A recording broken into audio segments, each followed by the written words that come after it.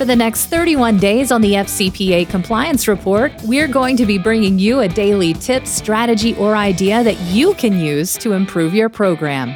Here's your host, Tom Fox, the Compliance Evangelist. This month's sponsor of 31 Days to a More Effective Compliance program is Affiliated Monitors. Founded in 2004, Affiliated Monitors provides professional, independent integrity monitoring and ethics and compliance assessments nationally and internationally and across almost all industries. With its knowledge of effective ethics and compliance programs and cultures, Affiliated Monitors is respected for its work as the corporate monitor on matters ranging from multinational corporations to small and mid-sized companies and even individuals. Having served in over 750 monitorships, no one has more experience as an independent monitor than the team at Affiliated Monitors. For more information on how an independent monitor can help improve your company's ethics and compliance programs, visit this month's sponsor, Affiliated Monitors, at www.affiliatedmonitors.com. Joint venture due diligence. When you bring two entities together to operate jointly, there are several difficult issues to analyze. For the U.S. company operating under the FCPA, there must be an adequate business justification for a joint venture with a specific partner, all in writing and approved by an appropriate level of the organization. At this point, the U.S. company must engage in a due diligence review of the proposed joint venture partner. FCPA compliance expert Mike Volkov has noted this is where due diligence comes into play. The due diligence process should be built on similar principles or principles similar to those involving third parties. The procedure should be robust, documented, and address all the potential risks involved. A business should use its due diligence review of the third-party partner to properly assess and uncover any corruption risk. Using this due diligence and its evaluation, you can then move forward to contractual certifications, representations, and warranties from a JV partner, or insist on other remedial measures to minimize the risks. So what are some of the things you should ask for in the due diligence review? And here I would like to call upon Dennis Haste, the General Counsel and Chief Compliance Officer at Steel Compliance Solutions, in an article he wrote entitled Guilt by Association, Transactional Joint Ventures in the FCPA, for some excellent information regarding what you need to ask for to begin due diligence. So Dennis breaks it down into 7 different parts, and I'm going to go through each one of these and describe what he has suggested you get. You will note in the show notes we have the full listing of this, so if you didn't pick it up in the podcast, you can certainly look at the show notes, and the specific information is there. So entity information. You want the name, any DBAs, previous names, physical address, contact information, website address. Legal structure, jurisdiction of organization, when it was organized, and where it's traded. Any entity registration number, dates and places of registration, number of years in business. If there's a tax license or a business license, you want to get copies of those. Description of the business, any customers and industry sectors. You want names and contact information for the main point of contact at your potential JV partner. And then you want some contact information for the entity's proposed JV partners, outside accountants and auditors, and primary legal contact. You're certainly going to want ownership information. This would include the name, address, nationality, and percentage ownership and acquisition of each parent, each person for the parent company, up to the ultimate parent. The name, nationality, and percentage ownership for all shareholders and owners. Identity of any other persons that have direct or indirect interest in the entity's equity, revenues, or profits. Identity of any person able to exercise control over the entity through an arrangement or relationship.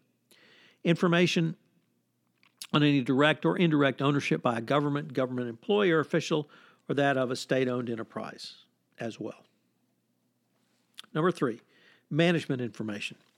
Name, address, nationality for each of the entity's governing board, for each of the officers of the entity, for information on the business affiliations of the principals, owners, partners, directors, or key employees who will manage the business relationship, and any principals who have been public officials, candidates, political party members work for state-owned enterprise. Number 4, government relationships. Here you need to take a look at information on the principals and whether or not they've held any government offices or they're holding government offices. Information on whether any owners, directors, etc. have an immediate family member who is a employer or official of a foreign government or of a state-owned enterprise. Information on whether an employee is a consultant to a government or state-owned enterprise. And then an approximate percentage of the entity's overall annual sales derived from government sales. Number 5 is business conduct. And here you want information on whether the entity has ever been barred or suspended from doing business with another government entity or a government entity. Information on whether the principals are identified on any governmental designated nationals, blocked persons, sanctions, embargoed, or denied persons lists. Information on whether any of these people are alleged to have or have been convicted of engaging in fraud, bribery, misrepresentation, or other criminal act. Information on whether the entity and its principals have ever been investigated for violating the FCPA or some other anti-corruption law.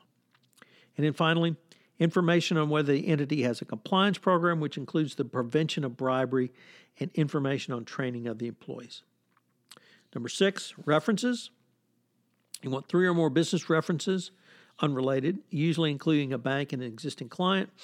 Then, of course, number 7, certifications, certification of accuracy, authorization to conduct due diligence, and collect data. And finally, an anti-corruption compliance declaration. In addition to asking for all of this information, you must take care to document the entire process that your company goes through in investigating and creating a joint venture. In other words, document, document, document. It is equally important to remember that obtaining this information is only one step. A company must evaluate the information and follow up if responses to such inquiries warrant further action.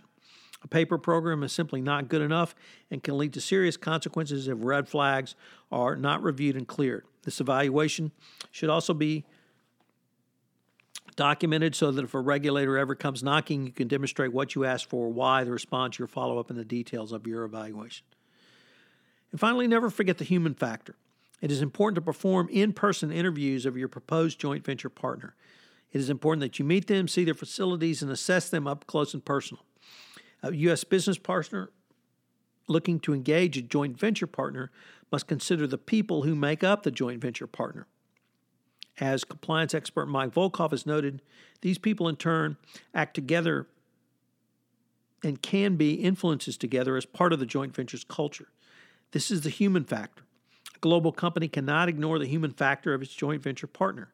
It has to assess the culture and, more importantly, the key personnel who are part of the joint venture partner, the leaders, the go-to people who get the job done, and the overall environment to which they operate. As you have to mesh what may be two very different cultures and understandings in compliance, it is important to assess how your potential joint venture partner will take these obligations before rather than after you ink the JV agreement. So what are today's 3 key takeaways? Well, number 1, joint venture due diligence must focus on the unique joint venture risks, and that's why I went through that detailed list of documents and information to ask for. 2, ask for a detailed list of information from your joint venture partner. If they do not give it to you, do not walk away but run away, or if they push back. And finally, number 3, be sure to do an on-site investigation of your joint venture partner, focusing on the human element. Hello, everyone. This is Tom Fox. I'd like to thank you again for joining me for this episode of 31 Days to a More Effective Compliance Program around business ventures, and I hope you will join me for our next episode tomorrow. Also, I'd like to shout out to our sponsor, Affiliated Monitors, for sponsoring this month's podcast series. This podcast series on 31 Days to a More Effective Compliance Program is a production of the Compliance Podcast Network.